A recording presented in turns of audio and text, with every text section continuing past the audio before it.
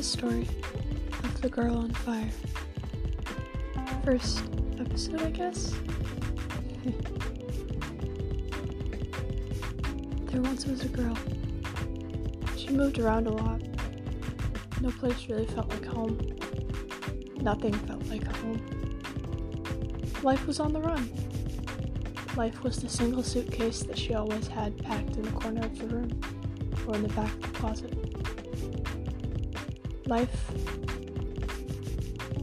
was nothing ever simple.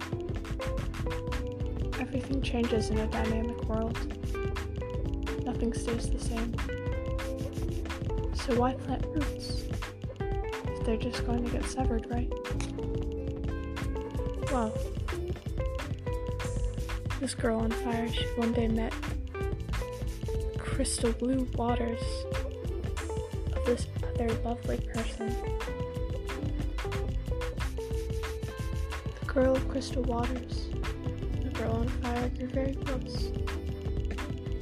Both of them had quite extreme temperatures, quite extreme lives. That didn't stop either of them. They helped each other to raise and cool the temperatures, bring life back to stable, bring life back to a good 72 degrees Fahrenheit. They were each other's constant. But then things changed.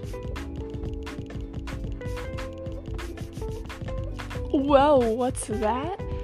A cliffhanger that's totally not predictable. I guess you're gonna have to come back tomorrow night. See you then, love.